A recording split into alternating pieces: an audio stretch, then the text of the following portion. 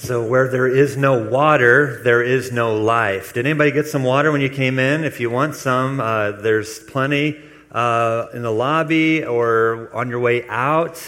Get some water. Where there's no water, there's no life. I watched a video by the Bible Project on the water of life, and that was the opening line. Where there is no water, there is no life. Spoiler alert, I took my son Weston to see the new Thor movie.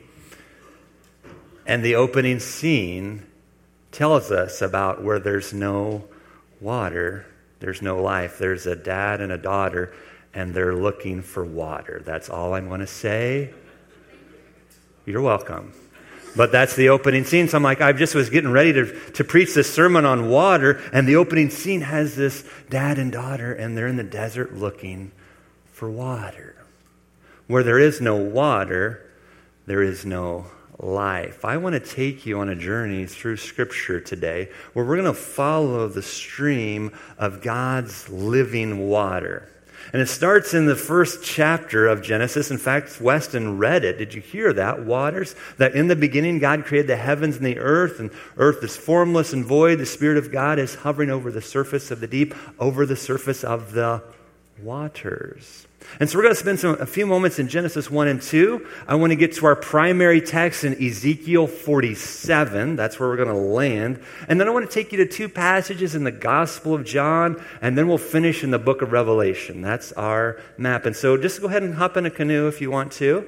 Get your paddle if you want to paddle with me. And we're just going to float down this river of the water of life with God today. Are you ready? Get your life jackets on. Some of you may not know how to swim, so go ahead. You can physically do that. Come on, have some imagination with me. You're not that old and crusty, okay? So let's put our life jackets on. Do you hear it click? You got the click? Okay, good. All right, so hop in. Let's go to Genesis chapter 2. Right after God, describes this in chapter 1 of the creation account, we have a little more detail in Genesis chapter 2, verse 8. And it says there, Genesis 2, verse 8, "Now the Lord God had planted a garden in the east, in Eden, and there he made a man he had formed. The Lord God made all kinds of trees grow out of the ground, trees that were pleasing to the eye and good for food. In the middle of the garden were the tree of life and the tree of the knowledge of good and evil." Here we go, verse 10. Start floating. "A river watering the garden flowed from Eden. From there it separated into 4 headwaters." I'll let you choose whichever one you want to go on. But the first is Pishon. It winds through the entire land of the Havilah where there is gold. Maybe you want to go on that river. And the gold there in that land is good. Aromatic resin and onyx are also there. The name of the second river is the Gihon. It winds through the entire land of Cush. The name of the third river is the Tigris. Have you ever heard of that river? And it runs along the east side of Ashur or Assyria. And the fourth river is the Euphrates. Have you heard of those rivers before?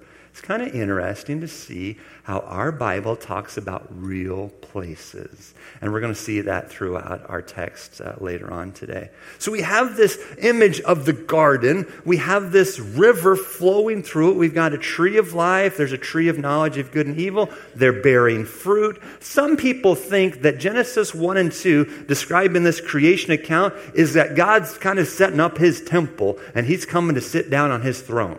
That might be what's happening in chapter 1 and 2. And we have this river flowing out from this Garden of Eden, God's temple. Just kind of hang on with that image and just play with that a little bit. Where there is no water, there's no life. But it sounds like there's water here, right? And it sounds like there's lots of life. But if you read your Bible, if you know what happens next, Adam and Eve eat the fruit. And then they leave. And Cain kills Abel, and he becomes a restless wanderer. And there's just this search for life and meaning.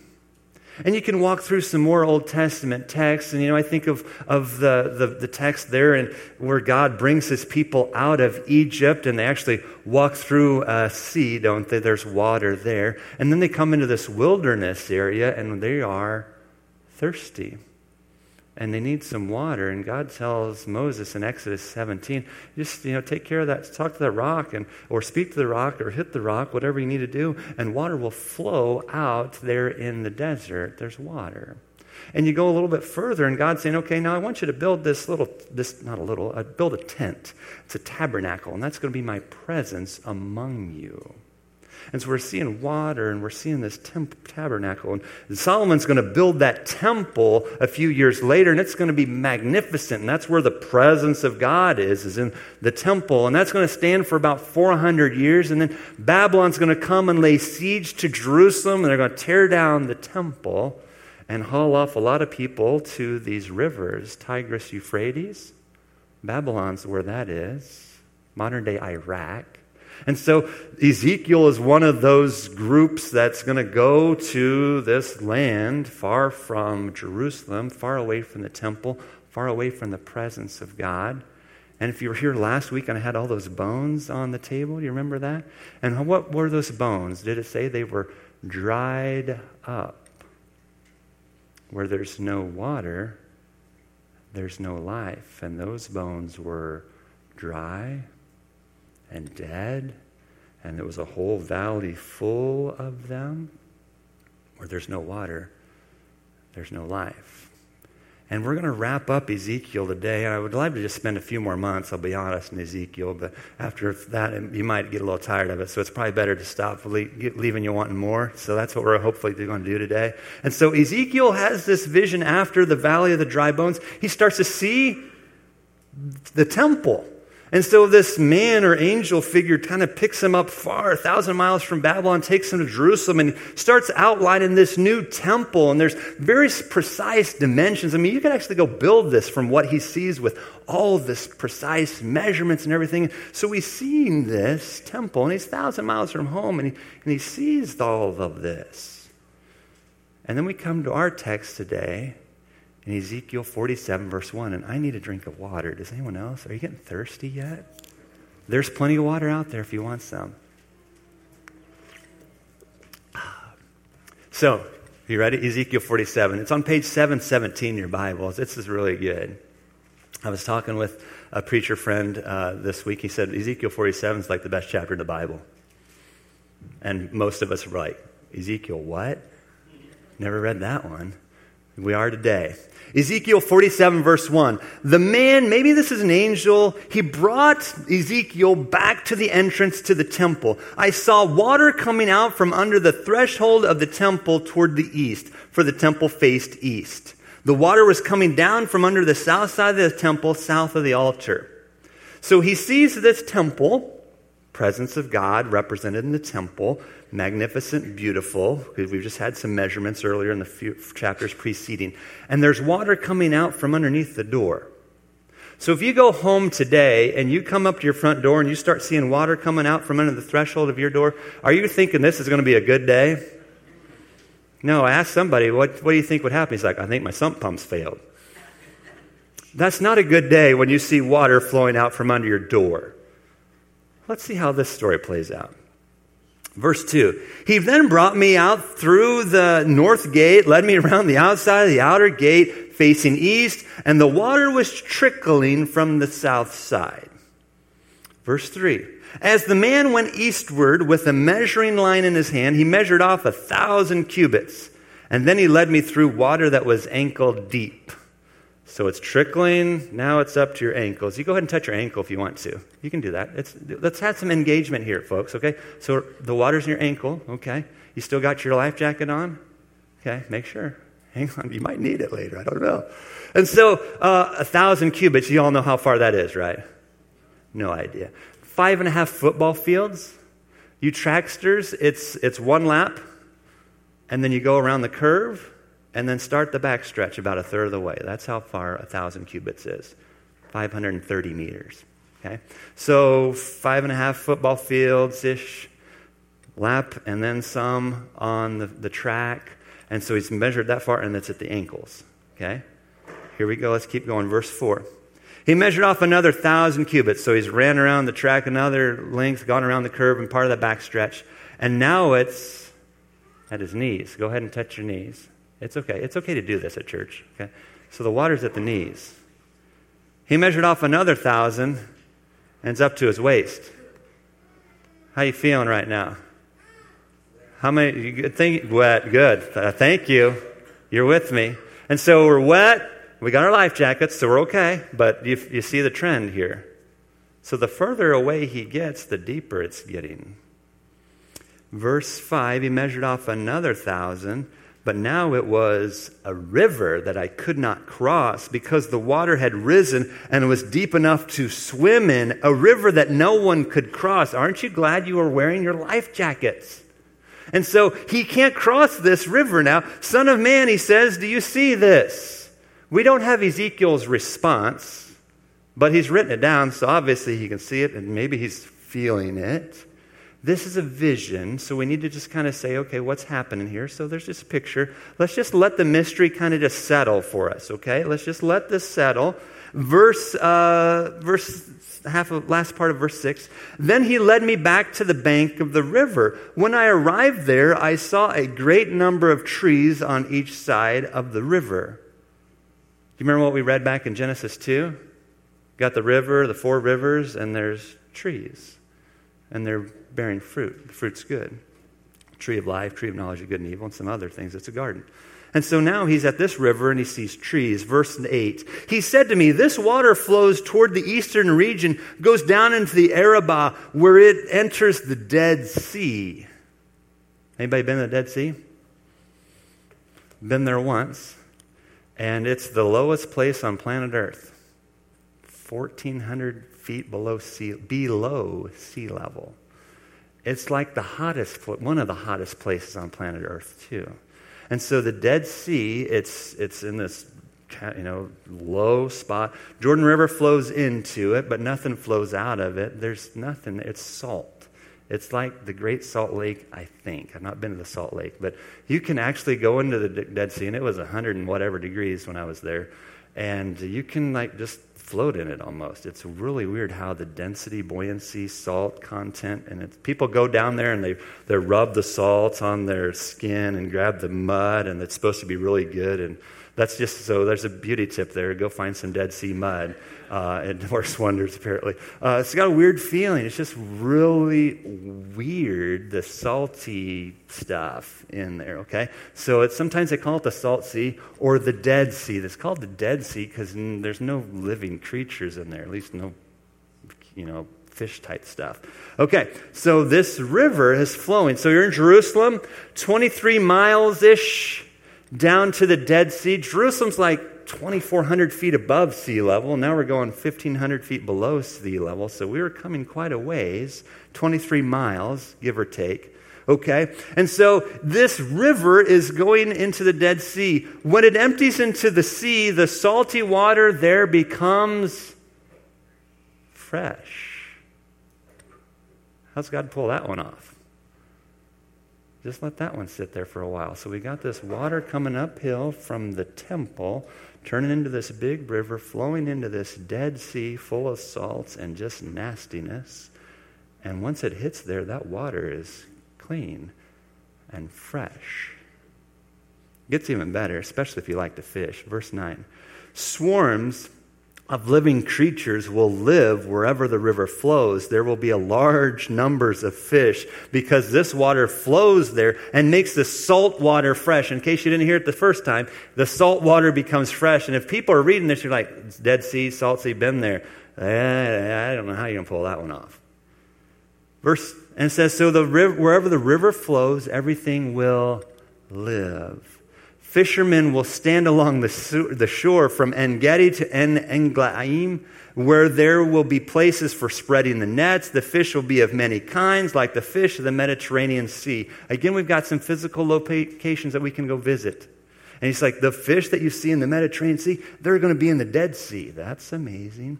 But the swamps and the marshes will not become fresh. They will be left for salt. I don't know what to say about that. Verse 12, there will be all kinds of fruit trees of all kinds will grow on both banks of the river. Their leaves will not wither, nor will their fruit fail. Every month they will bear fruit because the water from the sanctuary flows to them. Their fruit will serve for food, and their leaves for healing. So you get this picture from Ezekiel. We've got water flowing from this temple. And at first it's just trickling, and then it gets deeper and deeper and deeper, and it flows miles and goes thousands of feet below sea level and transforms this salty, dead sea that everyone knew was just kind of the last place on planet Earth. And it starts to revive and bring life to this region. And it wants to remind you, where's this water coming from? It's coming from the sanctuary. It's coming from the temple. So where there is water, there is life. So that's Ezekiel 47. I want to take you to a day in the life of Jesus when he was thirsty. Did you know that Jesus got thirsty? Go to John chapter 4 in your Bible. John chapter 4. It's noontime. He's in Samaria. And he sits down by a well. And this woman comes to him, and he asks her for a drink. And she's like, you're a Jew, and I'm a Samaritan woman. Why are you asking me for a drink? Because our peoples, we don't get along very well. So John chapter 4, verse 10, Jesus says to this Samaritan woman, if you knew the gift of God and who it is that asked you for a drink, you would have asked him, and he would have given you living water. Sir, the woman said, you have nothing to draw with. This well is deep. Where can you get this living water? You greater than our father Jacob? Jesus answered, verse 13, Jesus answered, everyone who drinks this water will be thirsty again. But whoever drinks the water I give them will never thirst. Indeed, the water I give them will become in them a spring of water welling up to eternal life. The woman says, sir, give me this water so I won't get thirsty and I won't have to keep coming back to this well and drawing water. She's not quite getting it. He asks her about her husband. They have a little discussion about relationships. He kind of pokes a little close to home. Verse 19, sir, the woman said, I can see that you're a prophet. And then she transitions the conversation about worship. At first, I think, well, this is kind of confusing, but remember where's the water coming from in Ezekiel? It's coming from the temple in Jerusalem. She's like, our ancestors worship on this mountain, Mount Gerizim, and you Jews claim to worship, the place of worship is there in Jerusalem. And Jesus says, woman, believe me, a time is coming when you will worship the Father neither on this mountain nor in Jerusalem. You Samaritans worship what you do not know. We worship what we do know, for salvation is from the Jews. Yet a time is coming and is now come when the true worshipers will worship the Father in the Spirit and in truth. For they are the kind of worshipers the Father seeks.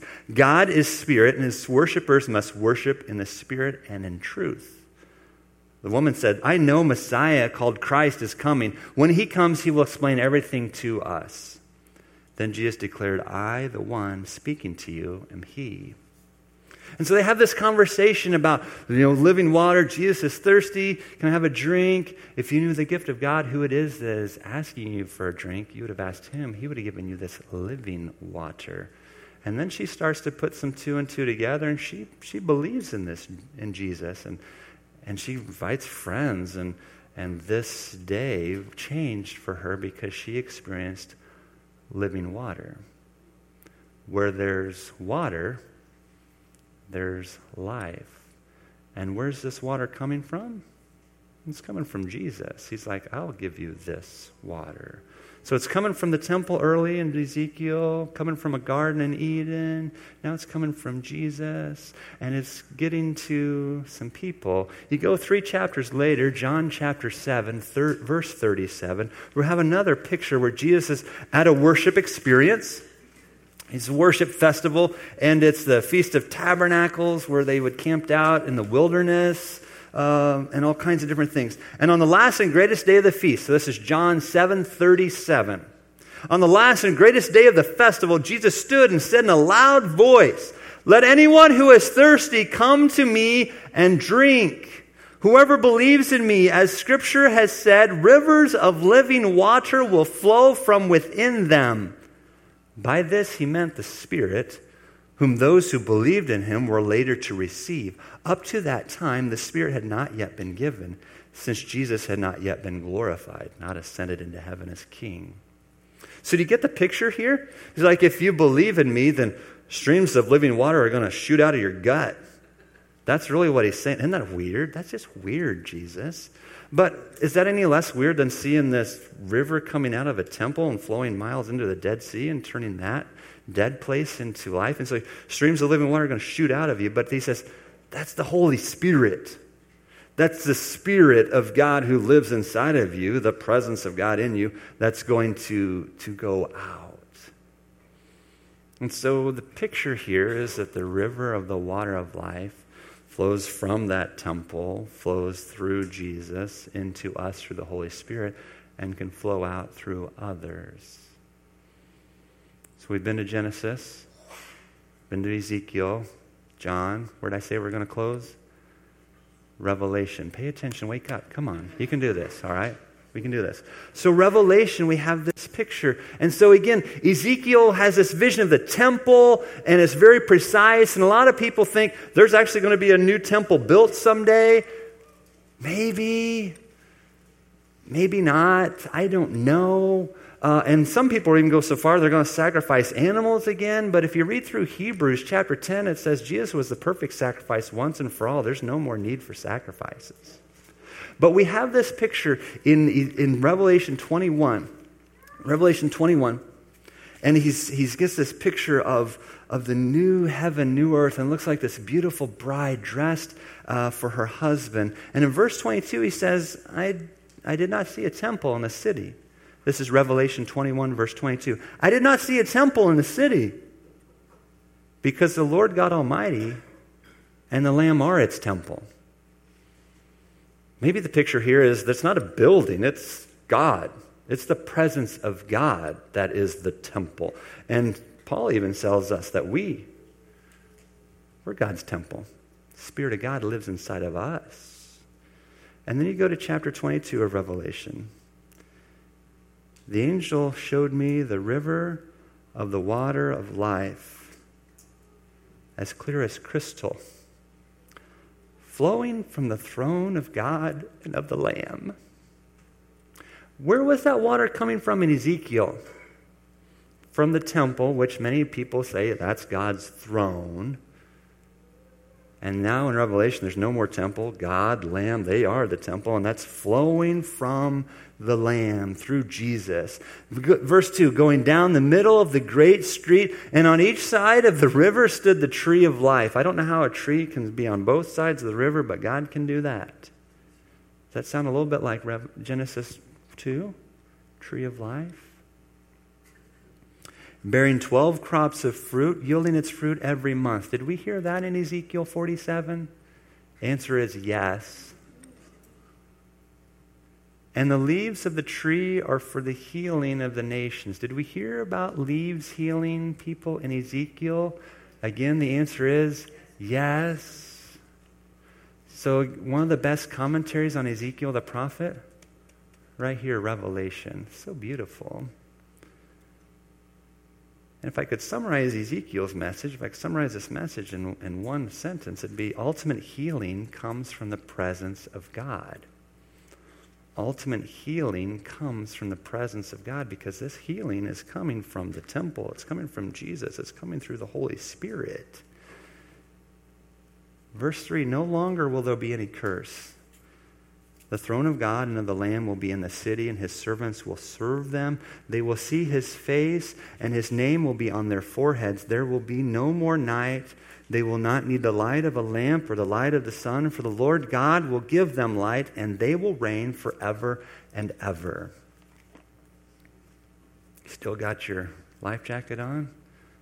We paddled through the whole Bible in 24 minutes. On the river of the water of life. Where there's no water, there's no life. Where there is water, there is life. What I love about God is there's just some mystery here, and I'm okay with just kind of letting it be there.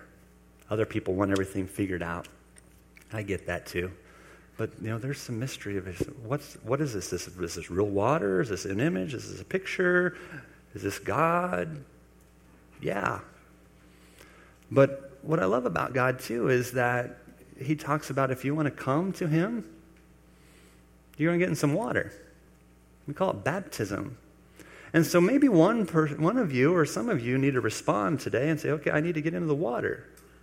If you've never been in the water. Could be one way to respond.